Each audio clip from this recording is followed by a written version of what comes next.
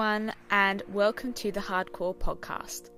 I'm your host, Romy Adair, and in this podcast, we get into the nitty-gritty parts and experiences that are often had during the journey to become a professional dancer, chatting to dancers in training and professional from all around the world, creating one safe space that can be shared by many.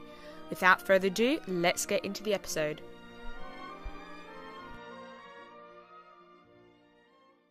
Hi everyone, and welcome back to the podcast. In today's episode, I'm joined with Steven McRae. Hey Steven. Hey, thanks for having me. No worries. Thank you so much for coming on. I'm excited for this conversation, and I'm sure the listeners will really enjoy this episode too. So thank you. Let's get straight on into it. So let's start off with, how old are you? I'm 36. Mm-hmm. I feel so strange saying that number because, I moved to London when I was literally just turned 17 a few weeks before. And God. 17, when you compare it to 36, it's a lifetime away. I just genuinely don't associate with being 36. I feel like that is not me. I still feel very much that I'm, that 18, 20-year-old, just I guess with a lot more experience now. No, but that's great, because we can get into that, I guess, but I think in dance and particularly in ballet, there is this idea of age that, as you get older, I'm only 21 and I think I'm old in ballet, but hearing you say that makes it feel a little bit better. I'm like, okay, it's going to be fine. Well, thankfully, I think that people are starting to shift their idea of age and what that actually means.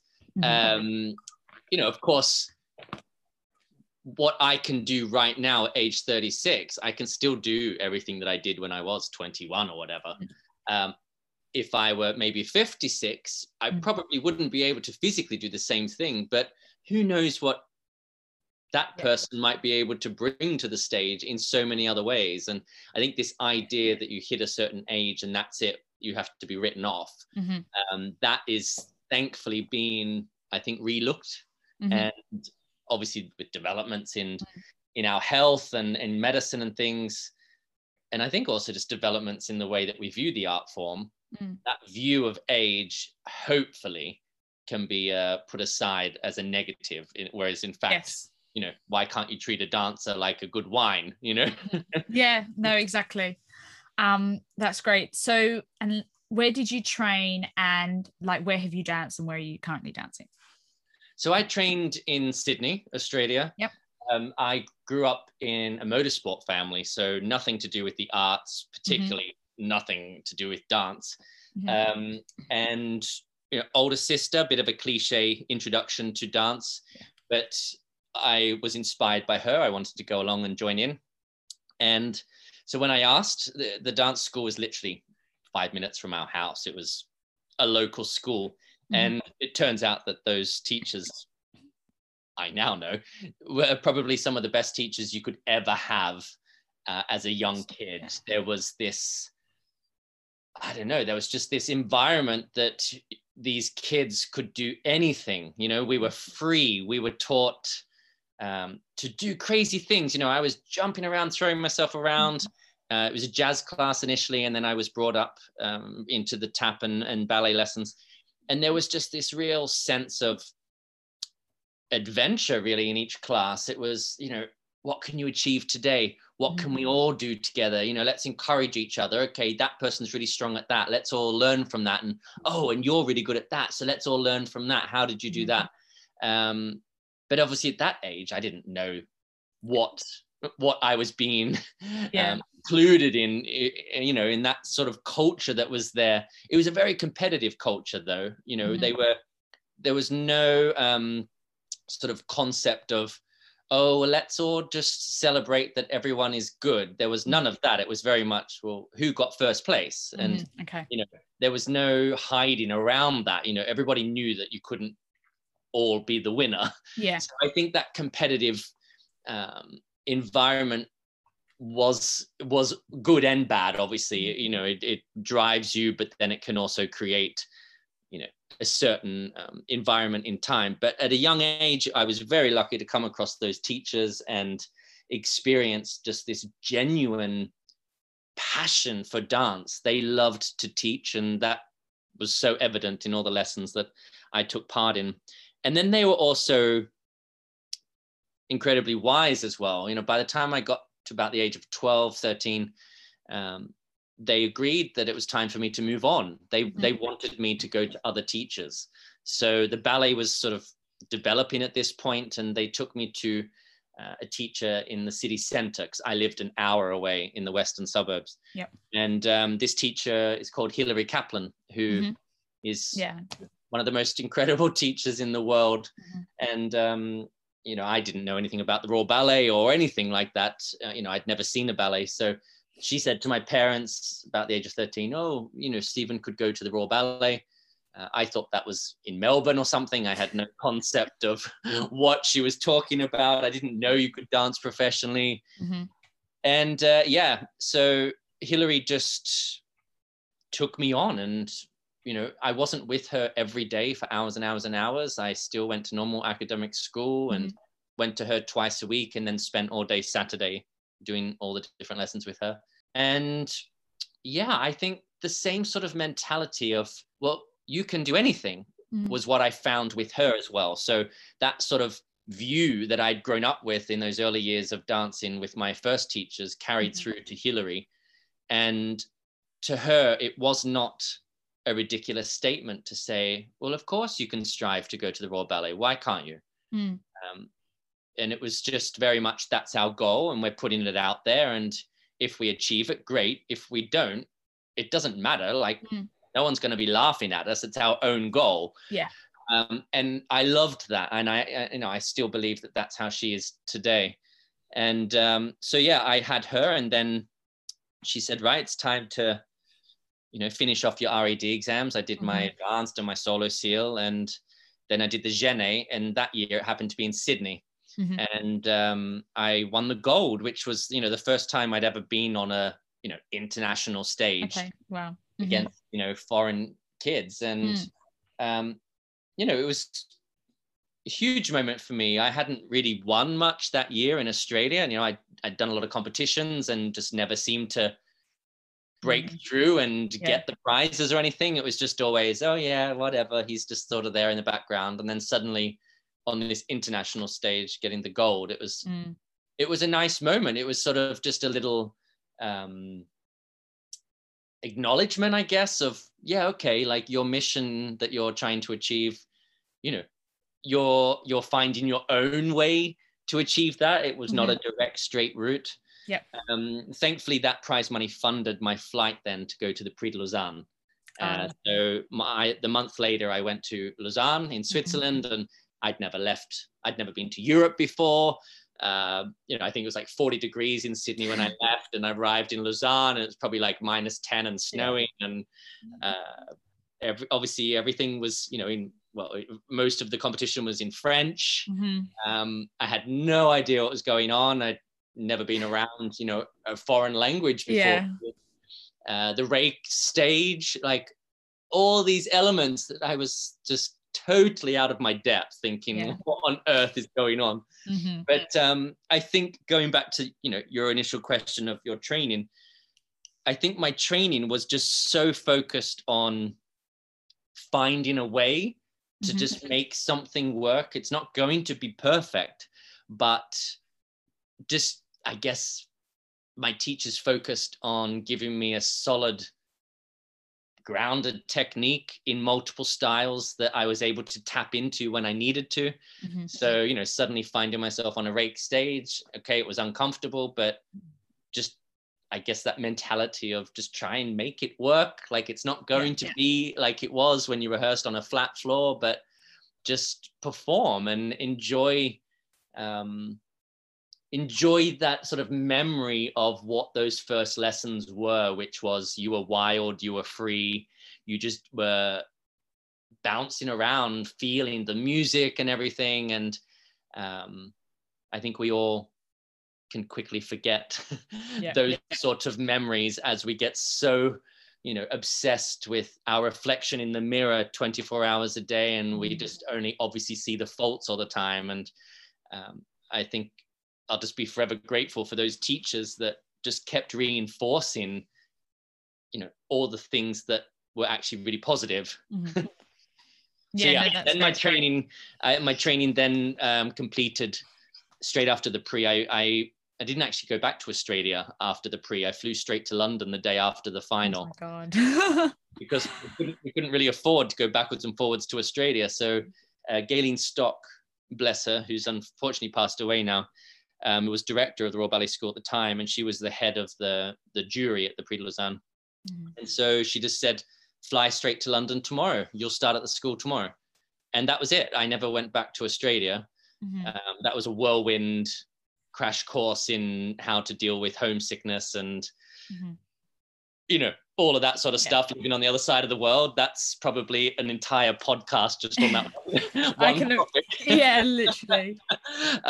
But then, so I joined the school and did just over a year. I did a year and a bit at the Royal Ballet School to finish off my, I say to finish off my training. I don't think you ever stop learning and training, but my formal ballet school education was completed then at the Royal Ballet School. So amazing. That's so, something that I really kind of, I guess, admire is just like how open you were. And this is something I try, I guess, and get out of my listeners, and obviously out of my guests, especially when it comes to things like, I don't know, financing stuff. Like most people, I don't know, I feel like there's almost an expectation that every single dancer can, I guess, just afford to fly over to America to do the YAGP, or can just go and do the Prix de Lausanne. And people often forget that everyone's coming from a different economic background. And I really appreciate you just like saying that, because I know there'll be listeners and I relate to that definitely a lot. I can tell you now that at age, so when I was about age 9, nearly 10, the small dance school that I went to had sort of taken part in a big dance competition in Australia, and the top prize for like a kid from that school was to fly to America.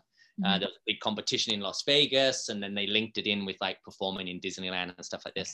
So my dance school, a girl in my school won that competition. So the dance school thought, well, wouldn't it be nice if we go as a group?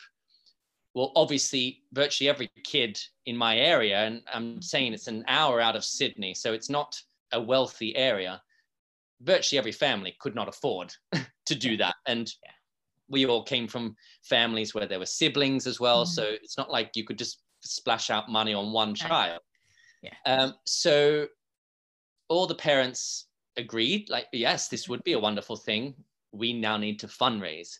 So us, you know, all of us kids at a very young age learnt how to fundraise. So we had to take part in, you know, all these sausage sizzles. You love it. Yes. Do all of that.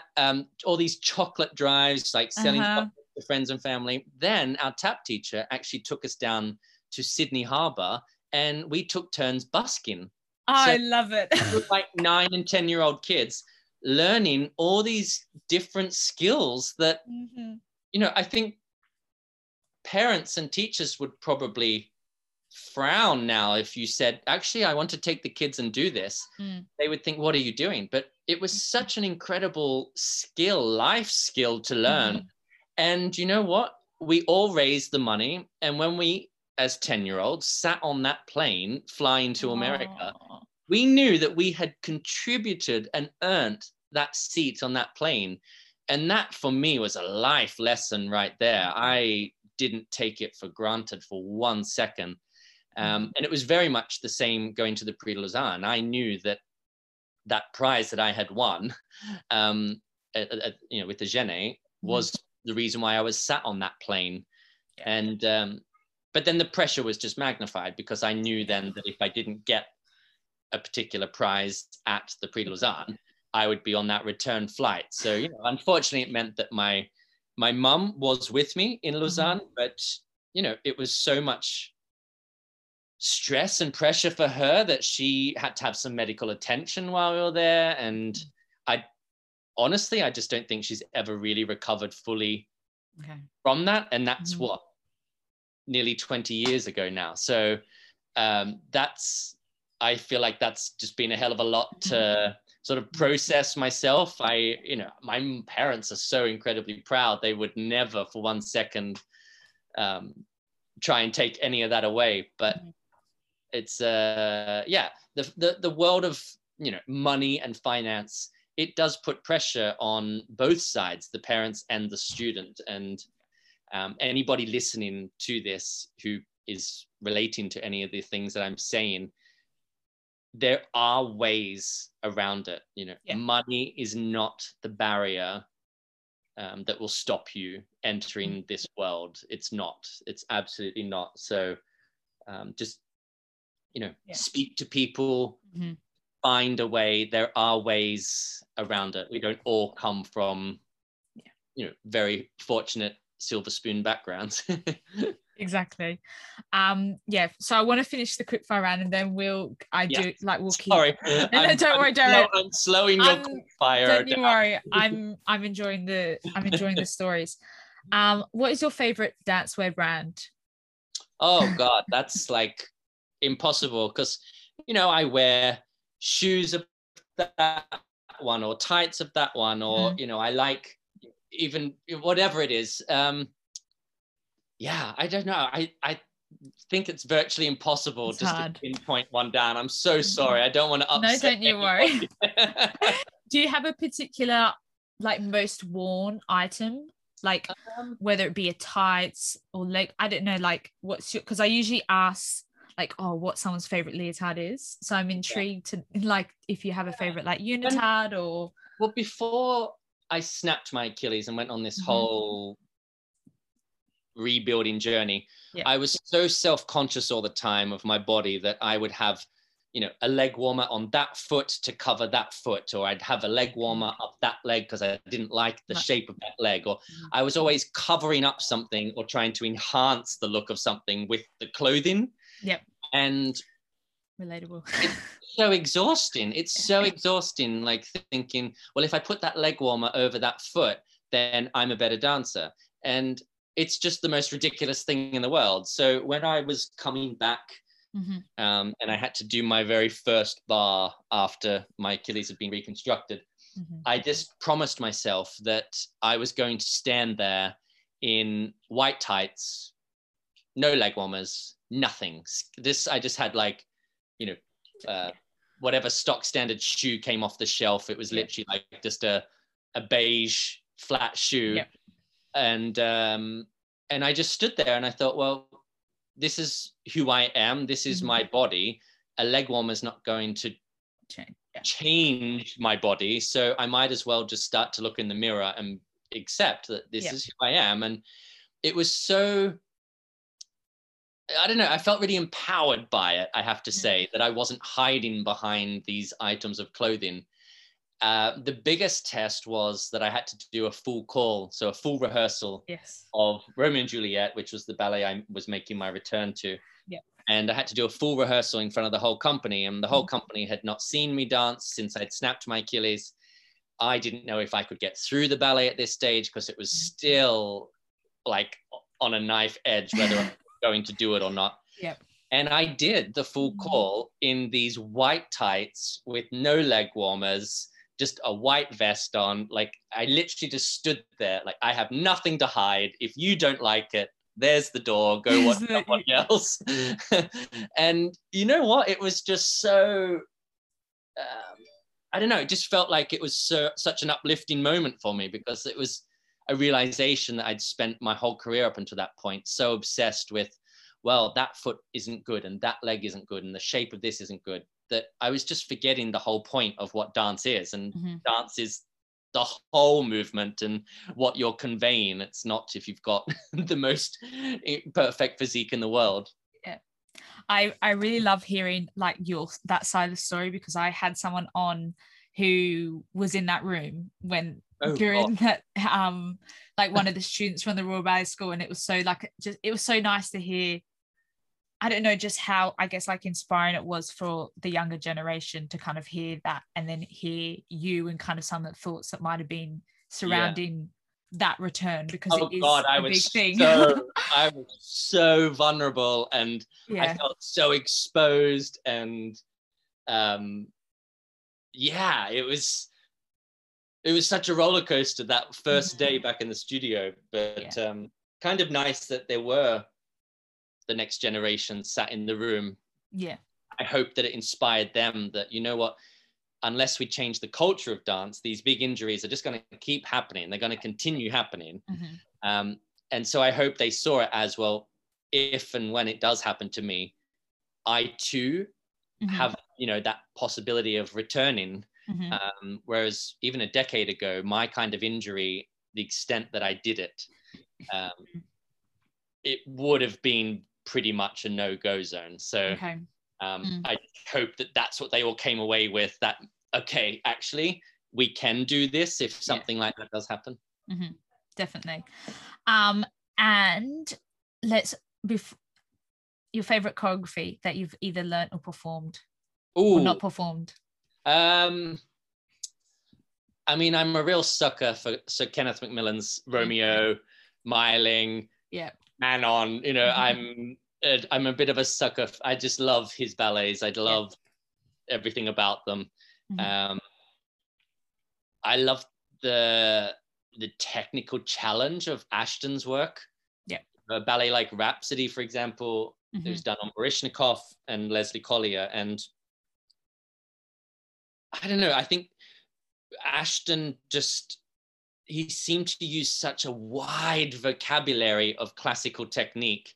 You know, there are steps in his ballets that I come across and you forget. You go, oh my God, I haven't done that step since, like, you know, my advanced one RED exam when I was.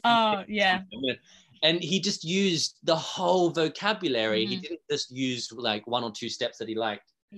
And then obviously, you know, people like Wayne McGregor and Wilden, they're just, I love being in the studio with them because they challenge you in just a different way. You know, Wilden and Macmillan couldn't work any more different if they tried. But I would jump into the studio tomorrow with both of them because they just challenge you and bring out something in you. And that's what we're there to do. That's what we want. We want to keep exploring, don't we? Yeah, exactly. That's so, I love hearing what everyone's like different, like favorite choreography or choreographers what they're working with, because it's also different. And last of the little quickfire round is, what is your favorite food? I actually just cooked my children at their request, steak and chips. Nice. I've as my workload has increased again recently, my body has just been craving so many different things, and I've really learned over the past, you know, particularly the last year, to really listen to what my body is needing and give it what it needs, rather than just thinking you need this, you need this, you need that. Just listening to what my body was craving. So I mean, I love a steak. I'm sorry to all the vegans listening. I love it. I'm very extreme though. You know, I love, you know, beautiful sushi. I love a McDonald's. I'm happy with, you know, a piece of toast. You know, I'm so extreme with my food that I'm trying now to live by my wife's late great grandfather, I think it was. He passed away at the age of like 99 and something.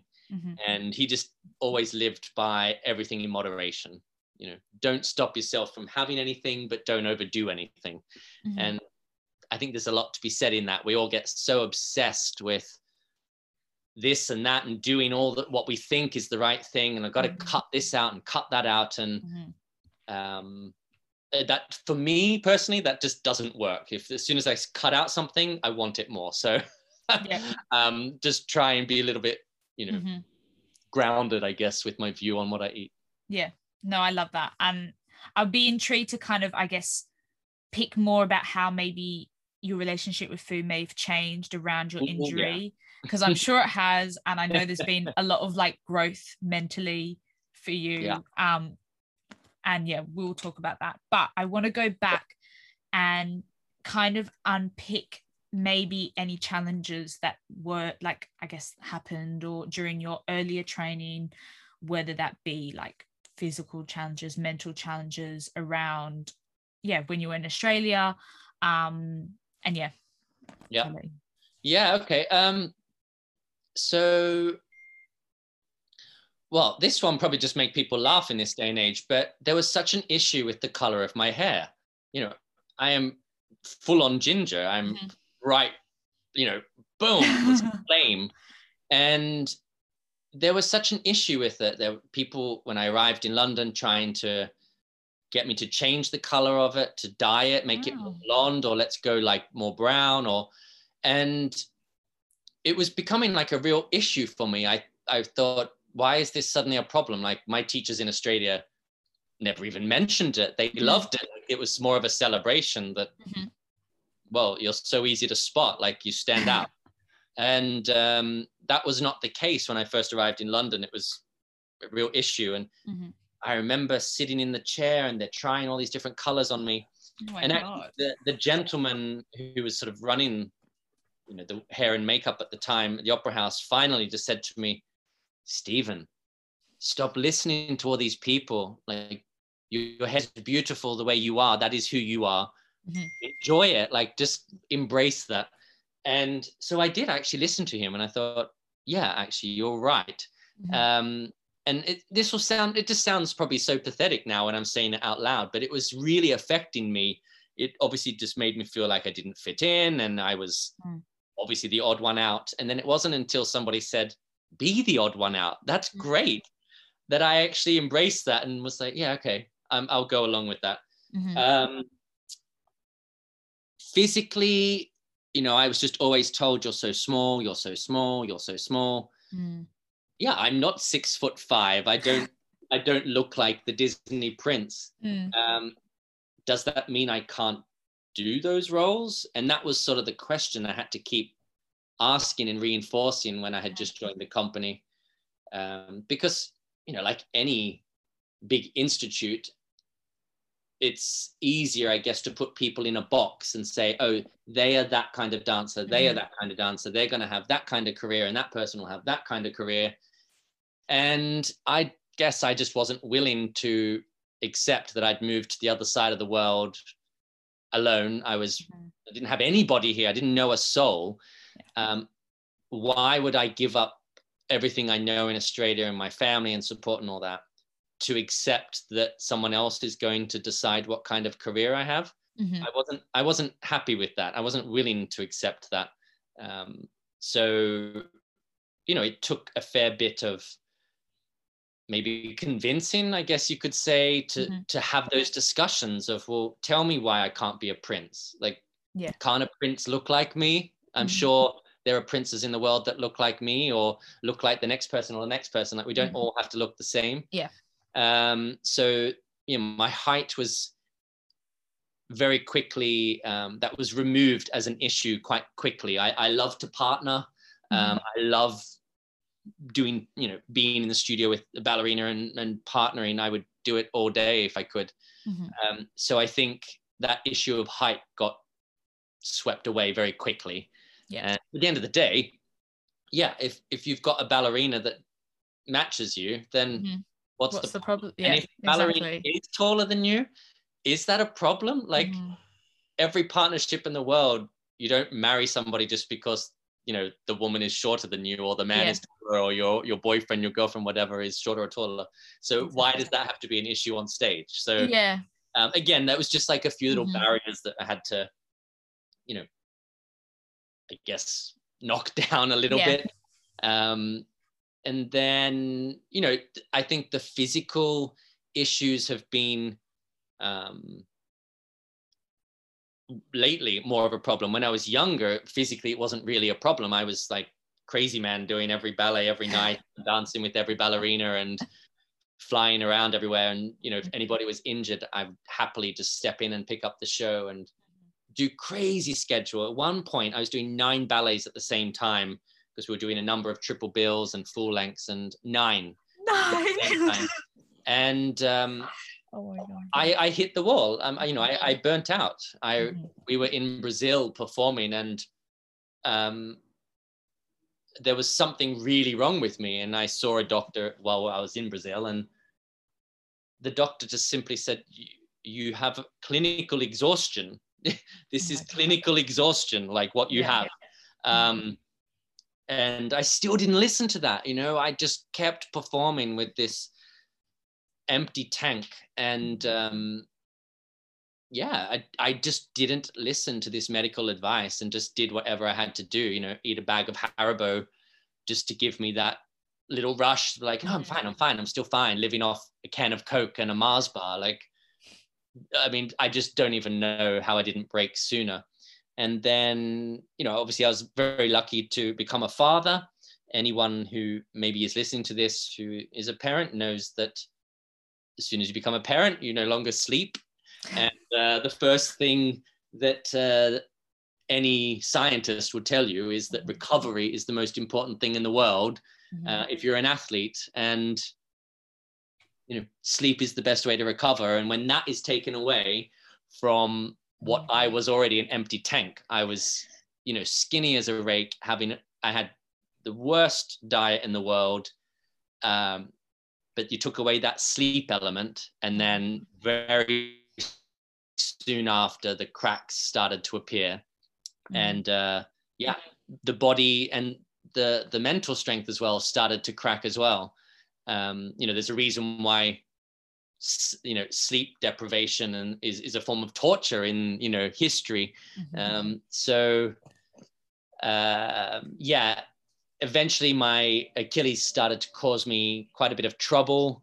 I was doing still a lot of performing. We had 2 children at that point.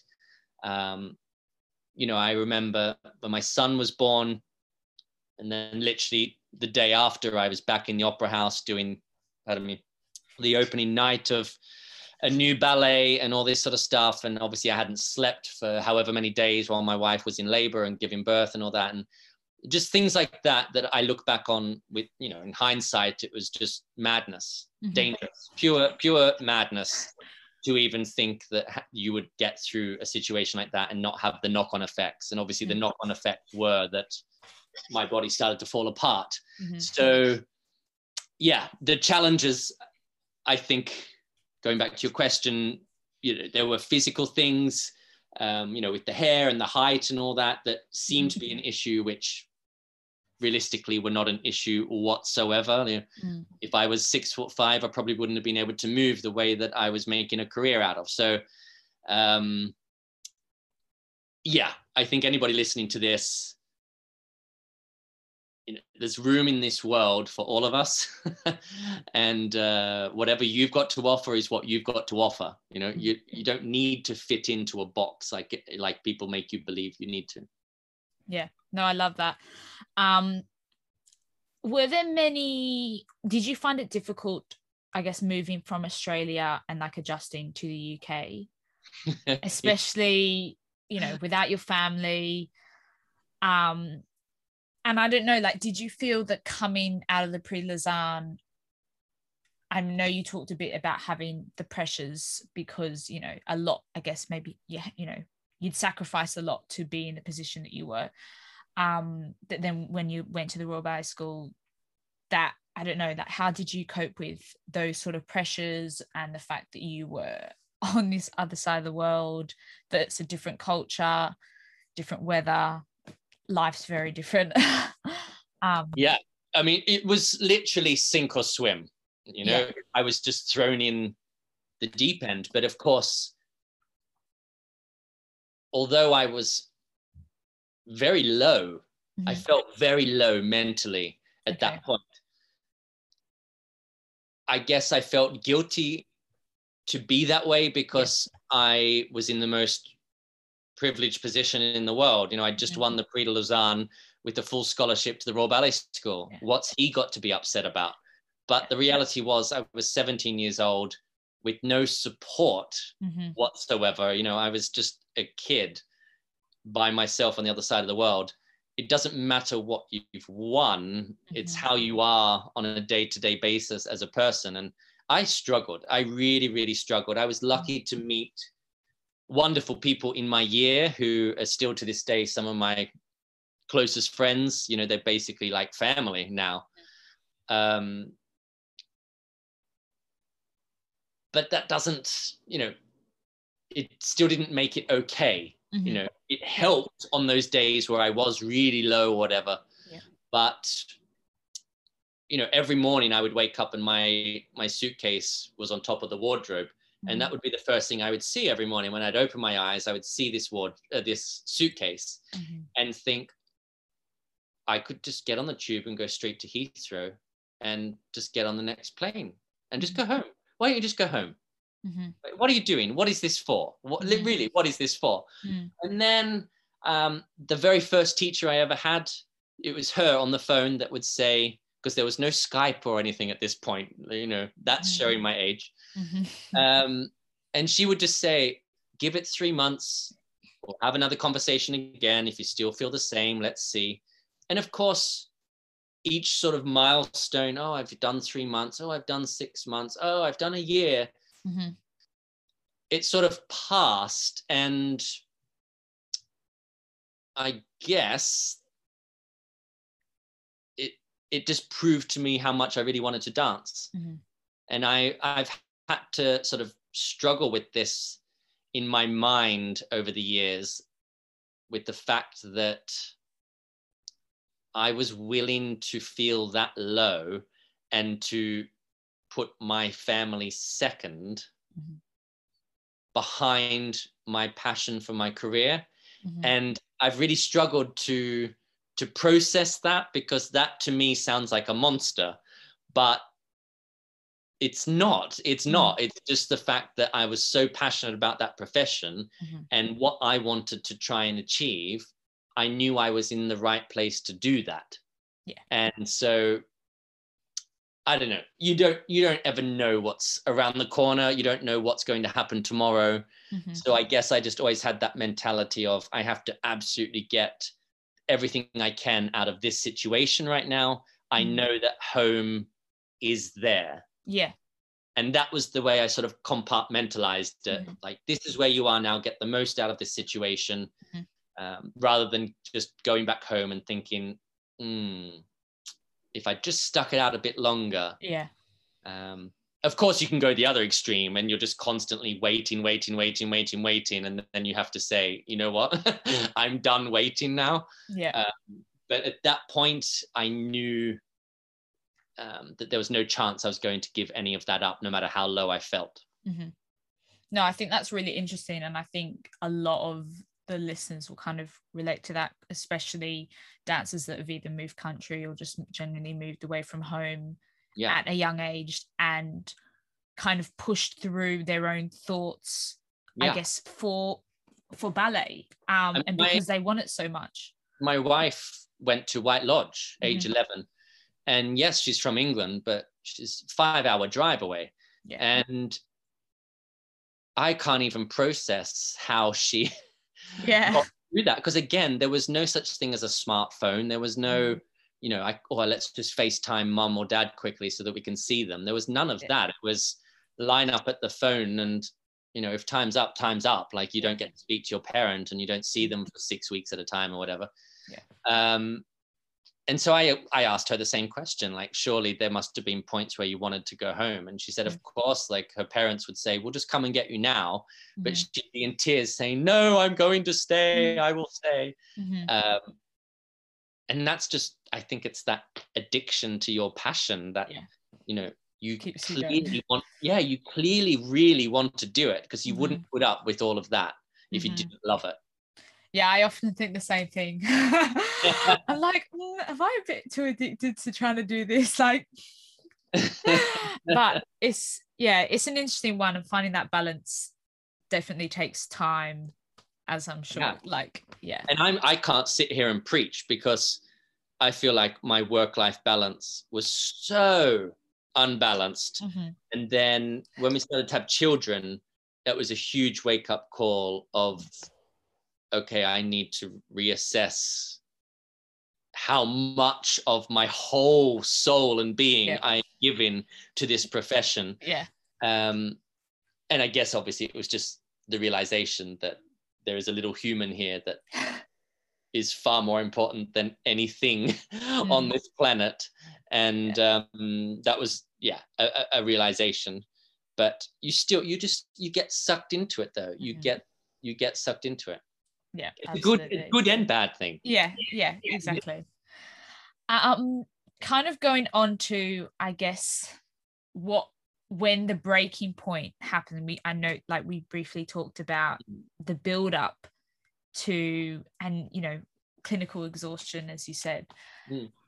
How did it feel dancing at that point? Kind of just like, I mean, like the mental state of just being like, so it was quite a scary moment, to be honest, because it was a prolonged period of time as well. It wasn't just for 1 month. This went on for a few seasons. And I would be dancing with the top ballerinas in the world, dancing all the rep that I obviously had dreamt of doing all these cinema relays around the world, all this sort of stuff. And I would get back to the dressing room and feel empty, nothing. I wasn't on a high. I wasn't angry that I'd messed up something. I was numb to it all, really. And my wife would come to the dressing room many times after a performance and would question, like, did you get anything from that? And I think I was just so running on empty that I just didn't have the capacity to waste energy on anything. I purely had the energy to perform what I needed to perform at that moment. And as soon as the curtain went down, it was like the battery was taken out of me, and I would go back onto standby mode and sort of make my way through, and then boom, I knew I had to perform again. And that I remember having conversations with coaches and directors and stuff at the time, because I knew it wasn't right. I knew something was out of sorts. At the time, I was so confused by it. I didn't know if it was my love of dance was disappearing. I didn't know how to translate what I was experiencing. I didn't know how to process it. I now know that no, there was never a moment of losing the passion for it. It was exhaustion, and I was malnutritioned, and I wasn't working on my mental health enough. I wasn't focused on my general well-being. I was just purely focused on getting the job done. And the reality is, if your general well-being is in a good place, you're going to get the job done better. But I just didn't have that, I guess, that maturity at that time. You get sort of caught on a hamster wheel, and that complete fear of missing out all the time. In our industry, it's that, no, I've got to say yes, and I've got to do it. I've got to do it, because if I don't, somebody else will. And the reality is, when you do break, someone else is going to do it anyway. So I think I learned much more during the past 2 years with this the reconstruction of my Achilles. I learned more about my early years of my career in those 2 years than I did actually in the years of my early career. Yeah, that's so fascinating. And I think, like, something that I have had, like, dancers ask is kind of that feeling of burnout during your professional career, because I mean, I think dancers kind of get burnt out at different points in their life, and there's been time, whether it be months, seasons, years, and it does. You see it more and more now with young kids training. You see it more and more in schools happening at a young age. Which it's terrifying, but I can see why it's happening. They're the things we need to change. There is a lot of constant questions of young people asking how to cope with burnout, and it does worry me because these people are so young. Like some of them will be like 13, 14, 15, and I'm like, you shouldn't be burnt out yet, like you're only at the start of your life. But like you just said, eventually it does kind of lead to a breaking point, which I guess happened for you. How that whole reconstruction of your Achilles and the journey of the past few years, don't have to go into so much detail, but like, how has that been on a general kind of basis, but also what have you learned? And I'll then kind of further probe you. Okay, so before my Achilles snapped, I'd had 3 surgeries in what was it? Within 12 months, I had 3 surgeries in 12 months. This was before my Achilles. Okay. Because I was really struggling and we were trying all these different interventions to correct it. Got back on stage after each one, filmed Cats, did a cinema, DVD recording of Myling, all of that in between surgeries. And I was in agony still. I was in so much pain. After the 3rd surgery, I was just so fed up. And I was preparing to go back on stage to do Manon. I was in so much pain, and I thought, I had a meeting with everybody saying, I'm in pain if I dance, and I'm in pain if I don't dance. So the scan that I'd had, it was 10 days before my Manon show. The scan showed that the Achilles looked okay. There was nothing to raise huge alarm.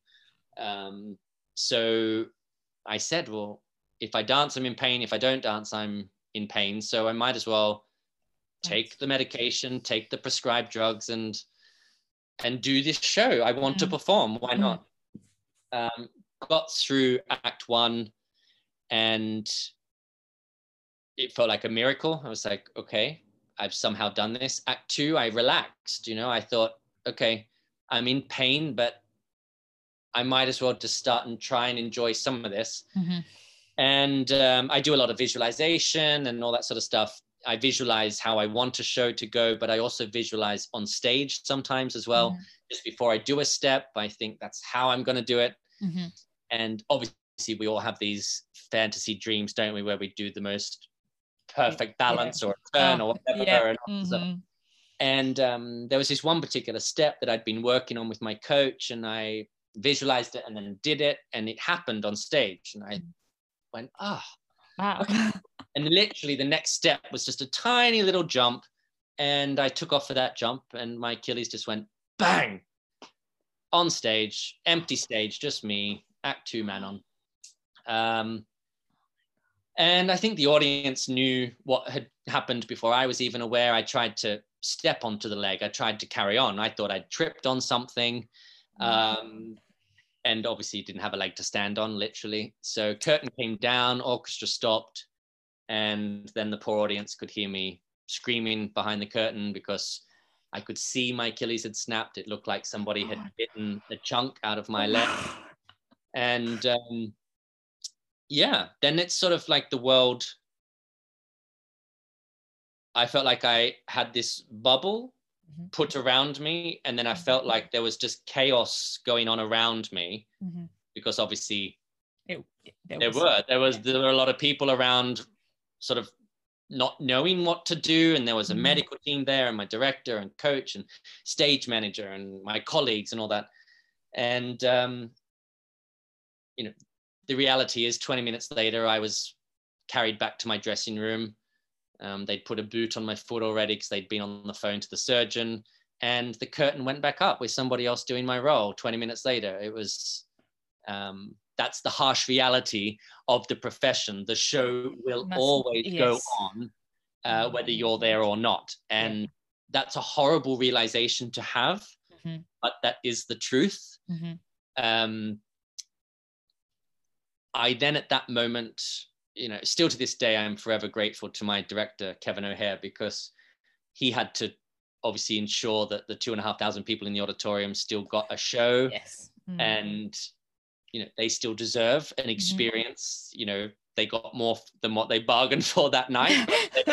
Bit of drama. They deserve the show to finish. But he managed to organize all of that, but was still within my eyesight the whole time, and then was with me in the dressing room when the show continued on. And it was only at that one moment that I openly said, this is it. Like, I will never dance again from this. This is it. This is game over now. And he just looked directly at me. There were a medical team in the room with us. And he said, no, we will get you dancing again. You will dance again. And that was the switch that needed to flick into my head. So by the time I was in a taxi and had got home, my wife was at home. She'd just given birth 6 weeks before to our third child. So she was now in a house with a 4-year-old, a 2-year-old, a 6-week-old, and a husband that had just snapped his Achilles. Wow. By the time I got to the door and was obviously on crutches and the boot, it was already clear as day in my head that this is going to be the biggest challenge of my life, but I am going to do this. I will do everything that I have to do to do it, even if it only means that I step back on stage once, but I am absolutely going to do this. And I'm just so grateful that he was in that room and just helped flick that switch in my head. Of course, I had periods during that whole process, of course, where I was thinking, is this actually possible? But I didn't ever allow myself to fully acknowledge, I guess, the scale of the challenge I had set myself. And it wasn't until 2 years almost to the day that I stepped back on stage and performed Romeo again, that when the curtain came down at the end of Romeo, it hit me like a ton of bricks. This wave of emotion. I could probably count on half a hand the amount of times I actually cried in that 2-year period. I sort of went into that numb mode of, I'm a machine, I am making this work, and didn't really ever allow myself to feel what I needed to feel. And when the curtain came down, I felt it all. It hit me literally like a tidal wave. And I was stood on the Opera House stage, I wasn't like sobbing, like, it was flooding. The tears were just flooding out of my eyes.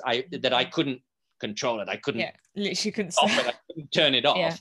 And that was finally the release that I allowed myself to have. And I think it was just the realization of my team and I really did achieve something that most people said was impossible. I decided also that it's very easy just to focus on the negatives when you're in any of those situations. But I chose to think of it more as, okay, this is an obstacle, and I'm going to find a way over it or through it or under it, around it. But it's definitely not going to stop me.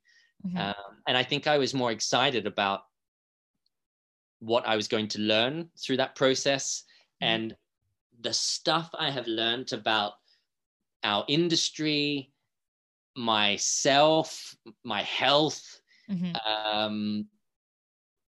I'm, in a really sick and twisted way, I'm grateful that I snapped my Achilles, because I needed to learn a lot, and I just would not have learned any of that, because I felt like I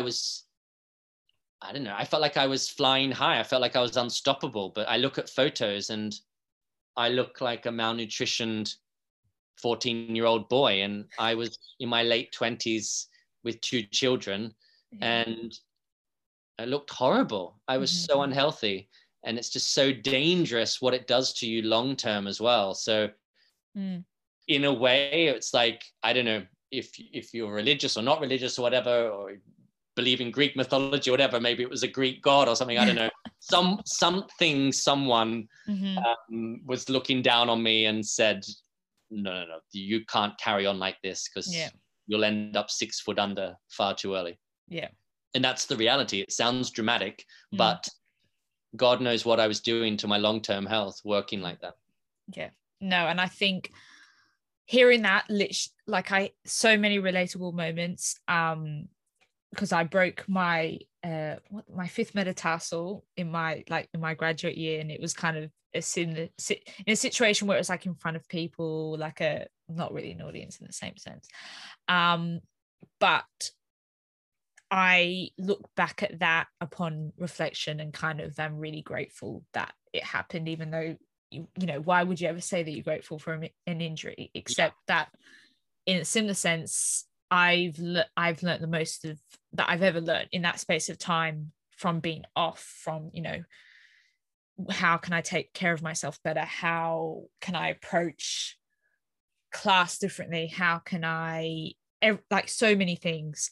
And I think a lot of dancers who, you know, are listening and are either injured now or have been injured, or there's obviously a lot of fear around injuries and stuff like that, because it is scary. It's scary to be replaced. It's scary to be out for so long. It's hard. But I think hearing that, and just also knowing, like, the fact that you're so open about your injury journey, particularly on social media, I think honestly, like, is so helpful for so many, particularly younger dancers and even professionals, because there's just a lot of fear surrounded by injuries, and I think we need to break that down, because it happens. Again, you know, I'm working on a documentary at the moment, which I hope people will get behind it and support it. We've just started a crowdfunding campaign. We need the support to raise the funding, otherwise we can't make the full film.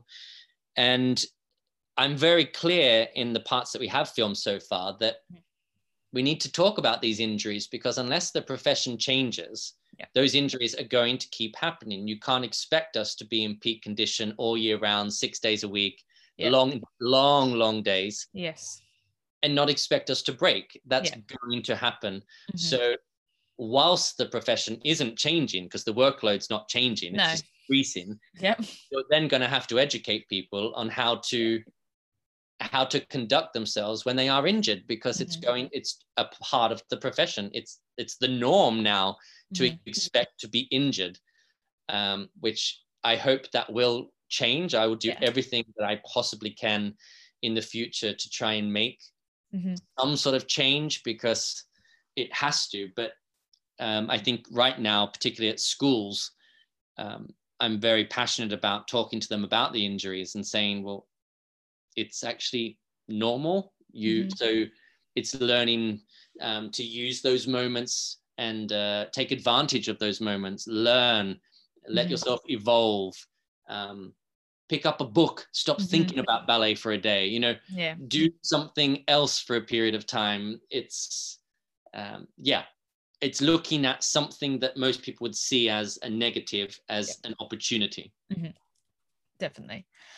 We will talk about your film in a bit, but kind of going back into, like, what particularly you've brought up, the fact that prior to your injury you were really not looking after yourself, and you weren't fueling properly. And I know, like, you know, you have posted a few things about your body changing. That whole thing, body image, fueling, how was that kind of journey, you know, been while being injured? Because obviously when you're injured, your workload, you know, obviously significantly decreased. Did you struggle with, I guess, not being able to do that? Did you struggle with, you know, with your body changing through your injury? I know I personally do when I was injured, so I really relate to that. And I know a lot of dancers, you know, we're in elite untied, so it's inevitable, kind of. But yeah, what was that experience like? Well, we at the Opera House, at the Royal Ballet, we have quite a big medical team now, and I have to hands down say that being injured is far more exhausting, and my workload it feels far more right now than it is when I'm healthy, because I am training all the time, basically. But yeah, there were so many different sort of moments throughout my recovery that there were big realizations. You know, we're all so obsessed with how we look and what we weigh and all this sort of stuff that I was so dangerously underweight, but unaware of it at the time, very unaware of it at the time. And throughout the reconstruction, well, actually before the reconstruction, so it was after one of my first surgeries, I was being tested by the medical team. And I worked very closely with one particular sports scientist, Gregor, and he was testing basically my power output. So I was hooked up to a machine, and I would do some sort of jump action or something. Yeah. And it would show the speed and the power output and all this sort of stuff. And we were achieving like good results, like climbing each week or every 2 weeks.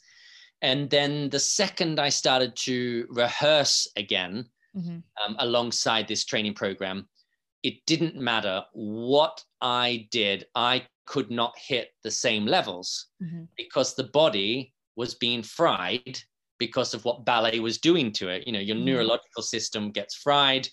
I wasn't getting enough recovery between doing that session, rehearsing, and then the next day do the next thing. And the levels just started to drop and drop and drop and drop. And that to me, this was before my Achilles snapped. That to me was a big eye-opening moment, because I thought, oh, I thought I would be healthy, and I thought that doing the ballet would make me even stronger and all this stuff. And no, it was because of the workload. It was how much I was doing. So that was really obvious to me that I had spent my entire career in this energy deficit. I was putting out more than what I was consuming and all this sort of stuff. Which obviously has knock-on effects to your health. Then when I snapped it, I thought, well, I'm clearly not going to step back on stage for a very long time. Let's make these big changes. So I made sure that I was, really fueling properly. I wanted to put on weight. So I put on a lot of weight. At that point, I wanted to change my physique. I wanted to look like a man. I didn't want to look like a 14-year-old boy anymore.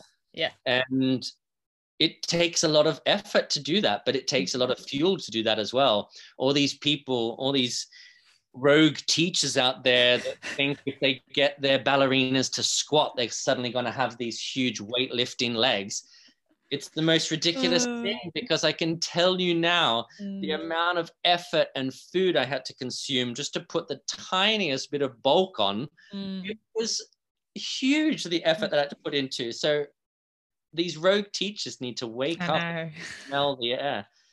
Anyway, but as to prove a point, actually, at one point in my rehab process, it was sort of the biggest I'd got at that point. My BMI said that I was technically obese, or I was very overweight or something like this. Because obviously BMI is the worst gauge in the world.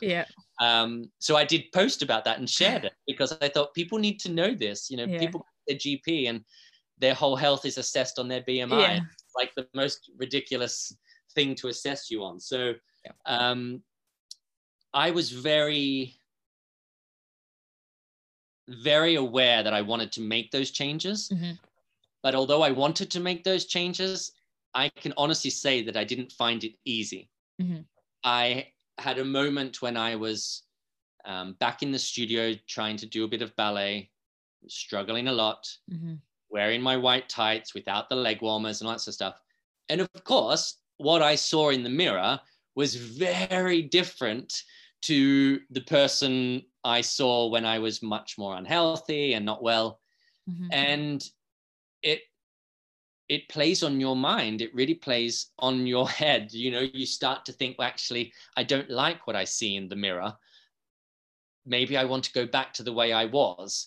And I had to fight that in my head so much. I was grateful still am grateful that I'm surrounded by people like Gregor, my sports scientist that I work with, and my physio, Richard, and, you know, that whole team. And, you know, I worked religiously, and I'm still working with Leanne Benjamin in the studio, and she's coaching me in Romeo and stuff. And just having those people around you saying, no, you look healthy, you look good. This is, you need to like keep going this way. It's going to protect you and all this stuff. But there were still demons in my head fighting that. I knew I was doing the right thing by trying to be healthier and all this sort of stuff. But there was a long period there where I didn't like the healthier, the healthier look. Now I'm loving the healthier look. I'm so much happier to look in the mirror and say, okay, I look like a man. But it doesn't take it away. You know, it only takes one badly educated comment to be thrown your way at a young age. Oh, absolutely. And that will affect you for life. And I was unfortunate to receive one of those comments when I had arrived in London, and that still to this day pops up in my head probably once a day because it really affected me. I was never aware of my physique or my body, and then this one teacher, she said this one particular comment to me, and it sort of made me spiral, and it changed my whole relationship with and the way I fueled myself. And I get really upset about that and that's why I think I'm also on a bit of a mission to really stamp out these rogue teachers that are still floating around everywhere, because you know, that one comment that was made to me was still, you know, I was still fighting that when I was on this healthy mission. And you know, I'm still even thinking about it now. You know, I was in the studio yesterday and I was still thinking about that comment. So there was huge learning that went on and is still going on now with my team. That's, gosh, so much. Again, like, I'm sure I felt really relatable, and especially, I guess, like that, these rogue ballet teachers. But the comment, you know, and this is why it's so important to kind of, to have teachers that are educated and don't make these, you know, unsolicited comments, because they do stick with you, and they probably don't realize that, and fine. But like, I think we all have them, which is sad, because like the fact that it stays with you for, like, you know, could stay with you for the rest of your life, and is like a mind block for so many things. It's really hard. And so thanks for sharing that, because hopefully any teachers who are listening to this just have a little think of how you word things, because it makes a massive difference on how your students kind of interpret. I guess, like, coming out of that, you know, and changing your mindset, how has getting back into it, because I know you're working to do Romeo and Juliet soon, and I know hopefully would really like to come to the show, so I'm coming, but how's that preparation been, kind of, you know, coming back? So we're in now, what are we? We're January. So my next Romeos are next month in February. And I performed it last October. Romeo is probably the ballet I've performed the most in my career. I was very young when I got my first shot at it. So it's kind of gone with me through my career, which is a nice thought. But building up to it last October was huge, because that was my first show back since snapping my Achilles. Romeo for the man is notoriously one of the toughest roles to get through.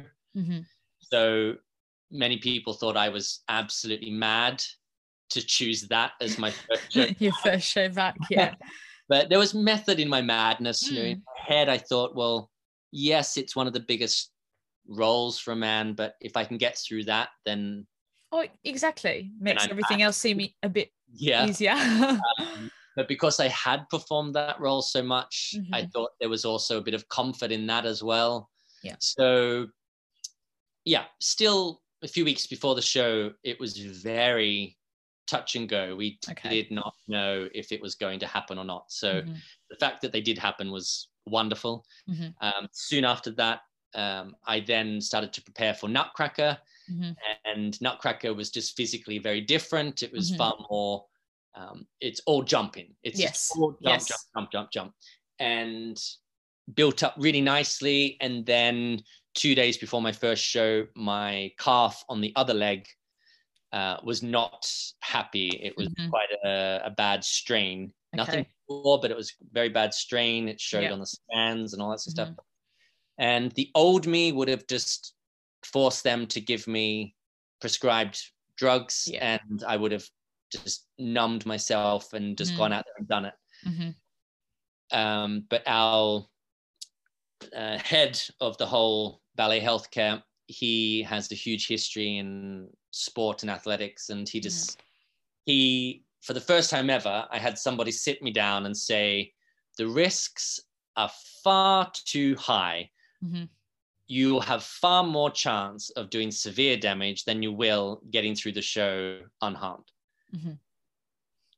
And he looked me in the eye and just said, I don't think you should do this. And it's the first time I've ever had that. It's the first time I've ever had somebody say, stop. Stop. And I listened to it. I said, you're right. What am I doing? Like, how could I have gone through this whole journey and not learn from this? So it killed me to say I'm not doing those shows, but I didn't do them. I didn't do Nutcracker, but I did all the preparation. I knew I could do it. I run the ballet and all that sort of stuff. So it was still part of my rehab journey. I was able to do it, which is great. But then obviously needed the time after that to let the calf recover and start again. So now it's exciting to revisit Romeo again, now that I'm a bit further down the road and I'm in a little less pain than I was a few months ago. I feel a bit more free. So it's just encouraging, I think, because you start to think that certain levels of pain is going to be your norm. And you have those few little moments, those breakthrough moments where you are more free. I think it just sends out a bit of a message of hope that actually there are better days ahead for all of us. They're not all going to be great, but there are still good days ahead. But yeah, so it's interesting to revisit it now. And physically, there's still things that I can't do. That's just going to take time, I have a whole new lower leg. Like that Achilles, that's not the Achilles I was born with. That's not how it functioned for I was 30, nearly 34 when it snapped. So that's a long time to live with functioning a certain way, and then to have to learn, to learn how to walk again, not dance. I had to actually learn how to walk again. So I think it's just that realization that, maybe I can't do everything that I used to do at the moment, but it is coming back, it is happening, and there are so many ways around certain things that it's just having, I guess, the open mind to say, okay, right now I can't do that, but I can still do this and this and this, and other things have improved since I snapped my Achilles. So it's not all compromise or doom and gloom. No, that's so great to hear. But again, it's all part of the process of kind of being injured, and accepting that is so important, especially when we feel like there's always, we're missing out, or like, oh, I've got to get back quicker. Like, I'm sure, colleagues or even yourself, when little injuries and niggles and things where you would have just pushed through or gone back quicker because, well, obviously you wanted to, but it wasn't like helpful in the long run. But and unfortunately the world went into a worldwide pandemic right in the middle. I snapped my Achilles, and then 2 months later the world went into pandemic. So I did the first good 4 or 5 months of my rehab was done on Zoom. So anyone who has snapped their Achilles will know that you need hands-on treatment, because that ankle is just going to lock like cement. Yeah. And mine did. Mine just, because I didn't have treatment obviously for so long. So would I have got back on stage sooner? Maybe. But the reality is, a dancer, what is required of a dancer is just, it's obscene. If I was a footballer, I would have been back on the pitch a year earlier, because I was jogging around, I was jumping around, I was fine. Yeah, okay. The reality of what a dancer is required to do, that finely tuned control of what you need to do, there was no chance I was ready to do anything after a year. Yeah, and that puts it into perspective of like, one, like how far, you know, you've come along your injury, but also just how much ballet and dance takes out of you, like as a, you know, as an athlete, kind, you know, it's not just running around, not just jumping. There's so much more to it that takes longer. Even if you think, I can jump, I'll be able to do Grand Allegro today. Well, it's more than that. Like, it's so much more than that. And I know, you know, I've had friends that have kind of really gone back into it a bit too soon, and it's hard to then see them have to then take a step back, because but it's great that you've had amazing support through this journey, and I'm sure everyone you know you're working with is, you know, they've been a big part of it. Oh, definitely. It's been a huge team effort, and you know, I made it no secret with my team that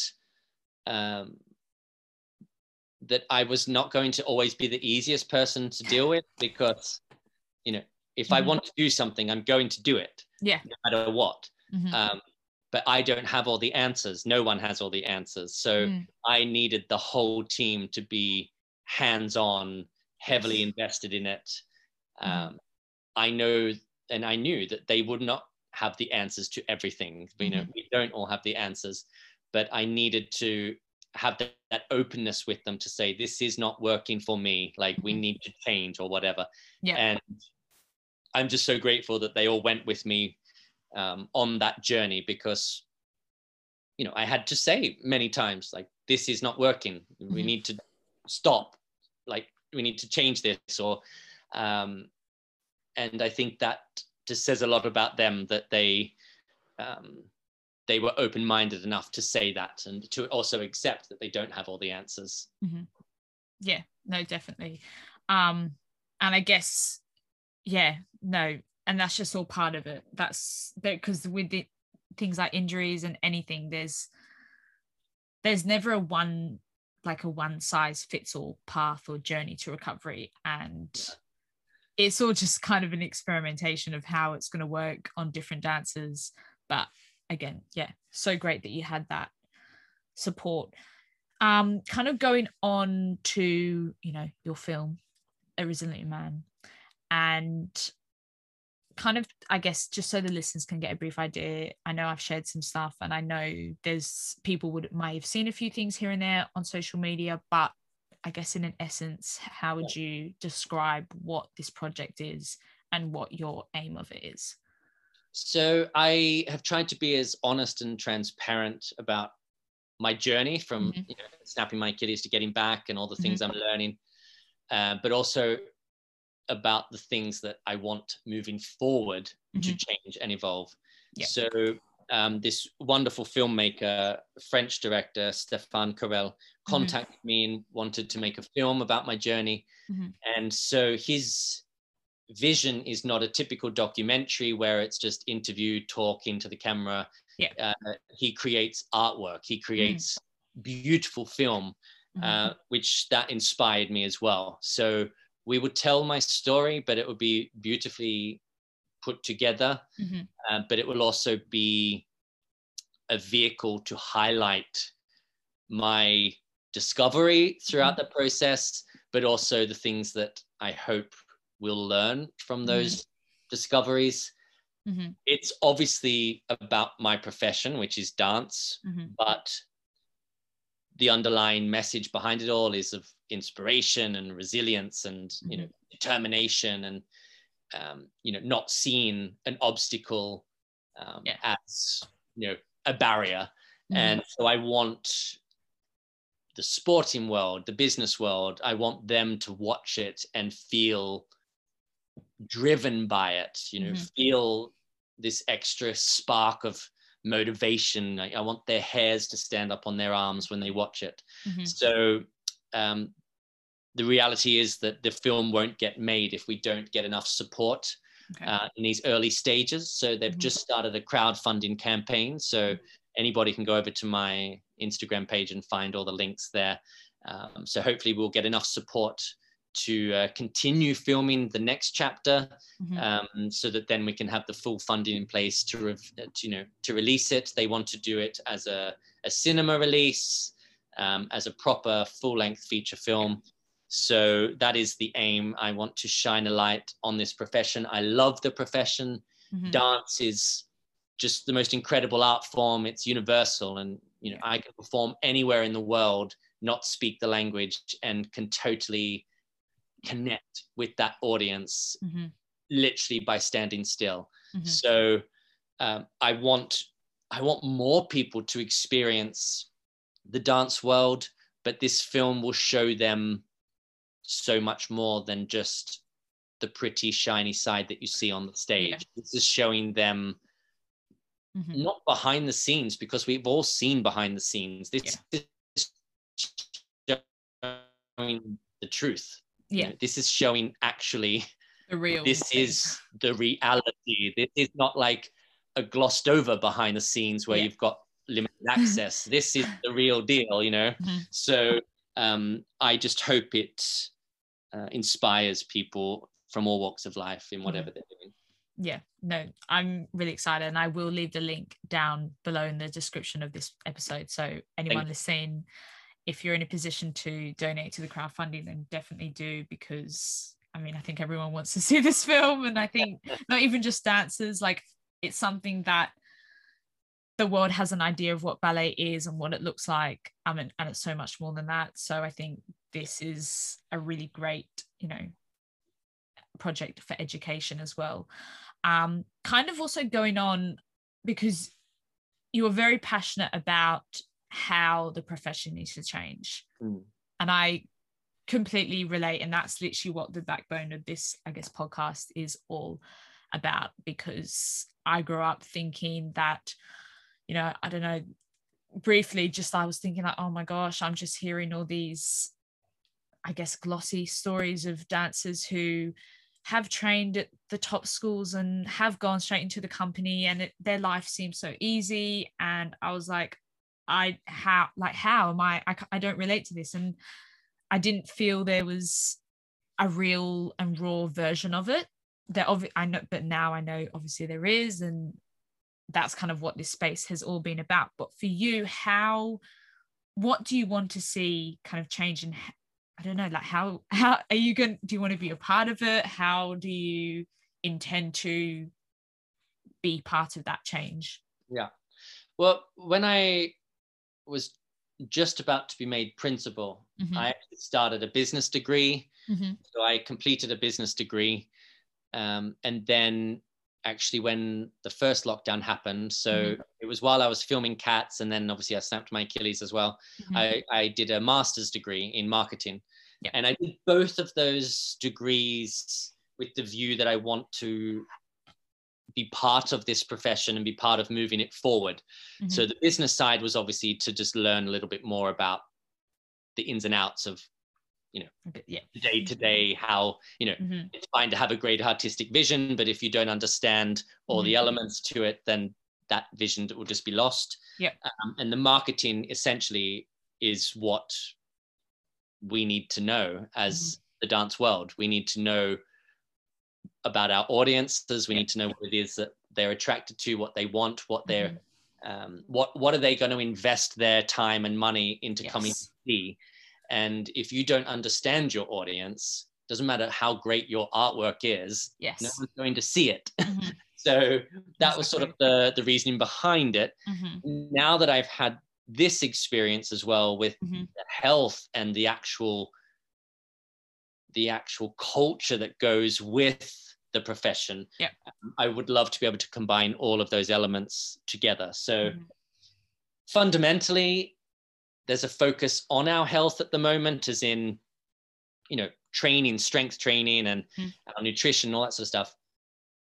Essentially, though, those that are investing their time in this training, because they're doing it for their health and their longevity, they are essentially just increasing their workload, though, because companies are not facilitating time within the schedule for those sessions or for that time to be invested in your health. Oh, yeah. So essentially, those people are just doing more work. More work, yeah. They're just expending more energy. Exactly. So that has to change. Recovery is just a word that gets thrown around, like, oh, recover well tonight. Yeah. How is that person going to recover? They've got off stage at 10:30. By the time they've showered, got home, it's probably midnight. Yep. Are they going to eat anything probably at midnight? Probably not, because they're going to be in class at like, what, 10 o'clock the next morning. Yeah. And so realistically, that recovery is just non-existent. You're not going to ask a marathon runner to get up the next morning and just keep bashing it out. Like, you're not going to ask a footballer after a match the next day to go straight to the training ground and do a whole hard session. They're going to have recovery scheduled in, because they know that actually investing in recovery is making that athlete better.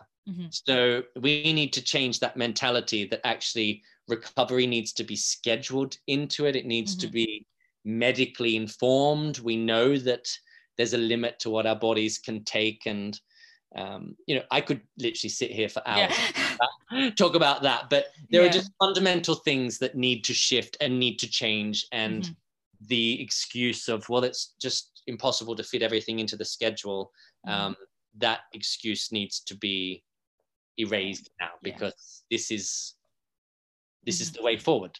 Yeah, exactly. I mean, you don't have to answer this question, but I'm intrigued because, I don't know, like, would you ever be interested in kind of going down the route of being like a director? Is that something that interests you?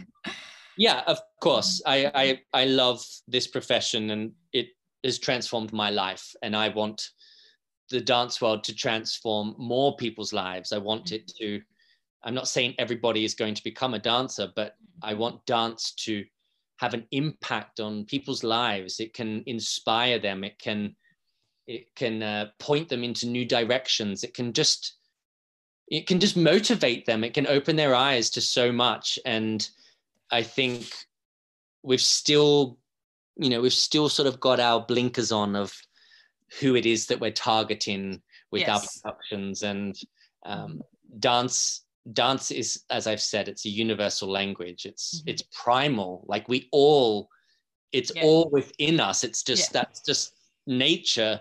And I think we forget about that sometimes. Definitely. Okay, I feel like we've covered everything. Thank you so much for your time. My pleasure. Is there any last words that you kind of want to say before we round up the episode?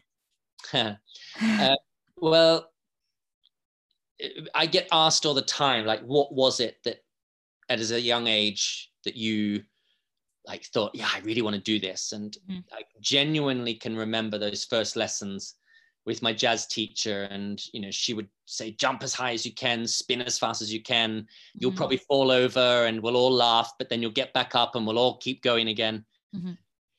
I felt like I was a tiger unleashed. I was a very shy kid hiding behind my mum all the time. And I can feel that feeling still. And when I'm having those moments of, what am I doing? I'm in so much pain and I'm like freaking out about this show I've got to do, or this or that, blah, blah, blah. I just try and tap back into that feeling.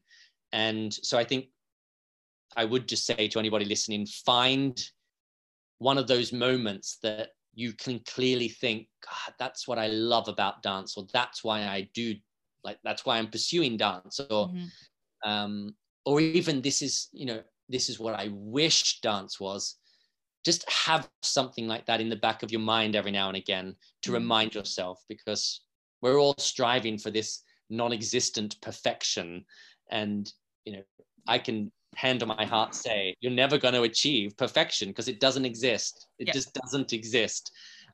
So focus on what it is that you are just, passionate about. And that surely is going to push you through to the next goal. Yeah, no, I love that. And I'm gonna take that forward when I'm feeling mentally stuck. So, and I think anyone else listening, those words are for you too.